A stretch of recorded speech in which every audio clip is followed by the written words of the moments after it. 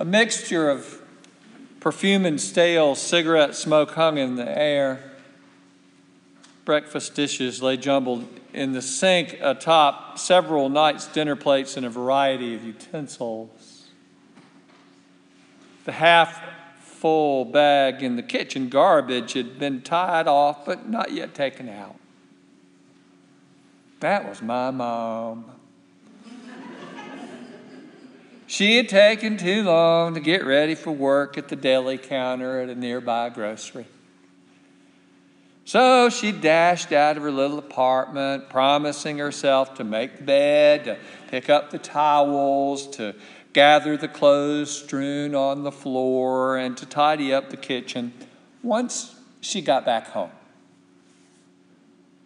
It was the same promise she made most mornings, a promise she usually didn't keep for days on end. After a couple of weeks, she would lose herself in a cleaning frenzy, commit to keeping a clean house, and the cycle would resume. Except for this time. This time, my mom didn't come back home. She died behind that deli counter that day.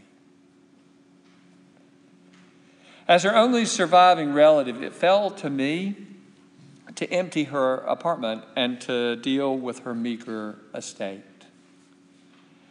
After my shifts as a chaplain at Northside Hospital in Atlanta, I would drive to my mom's place. Before moving furniture and cleaning the apartment, I had to sort through her finances. Her filing system for bank records and bills consisted of piles of opened and unopened envelopes, stuffed haphazardly in dresser drawers, stacked on end tables and nightstands, or scattered on the floor. Hours ticked by as I sorted through scores of outdated documents. Wedged in among those impersonal papers would be pictures or cards or old newspaper clippings that my mom had saved. They were mostly about me or about the both of us. Each of her mementos stopped me in my tracks and slowed my progress. The thick smell of the place affected my breathing. It saturated my clothes and my hair. On an especially hot July Atlanta evening, I dragged back into the house we were sitting for the summer. My wife, Joy, was pregnant with our third child, Patrick.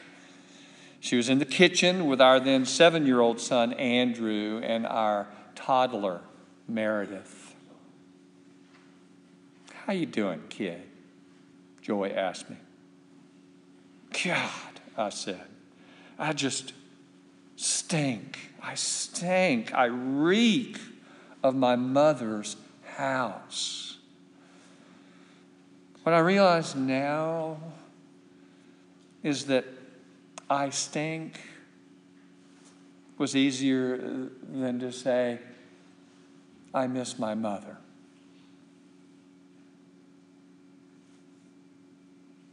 I didn't idolize my mother. I had no illusion that she was a Norman Rockwell figure of orderliness, good grace, and unflappable wisdom. Her love for me was extravagant and sloppy. Our relationship was messy, like her apartment. We supported each other and pulled for each other and stuck by each other and from time to time poked each other in the eye. Maybe you've come across or even achieved something different. But that's what love has looked like in my life.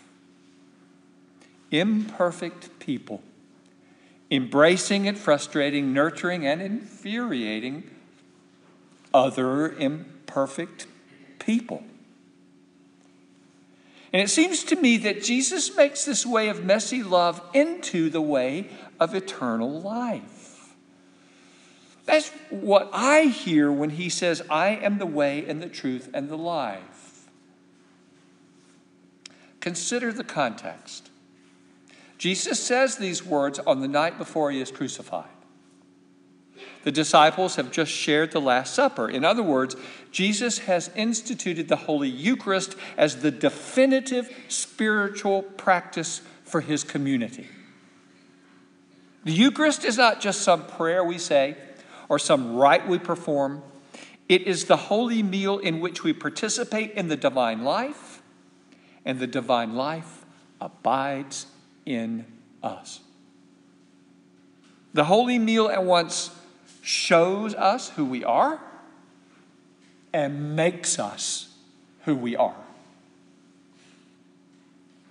In Matthew, Mark, and Luke, Jesus uses the familiar words, this is my body and this is my blood, to establish the meaning of the Eucharist. John, by contrast, records that Jesus washed the feet of his disciples and instructed them to do the same for each other. The foot washing tells us the meaning of the Eucharist.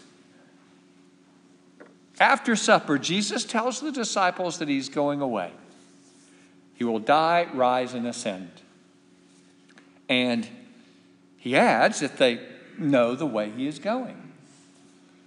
Thomas says he doesn't know any such thing. And Jesus says, sure you do. Yeah, I just showed you.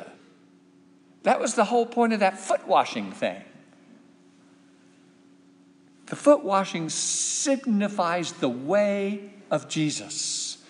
We all come together with dirt between our toes. No exceptions.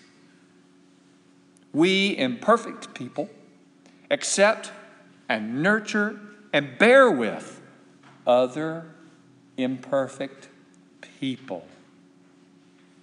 People with dirty feet wash people with dirty feet. And yes, we will get each other's dirt on each other in the process of getting clean.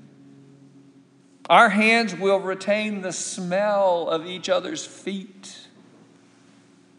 Christ himself resides in the very flesh of those who wash and those who need to be washed.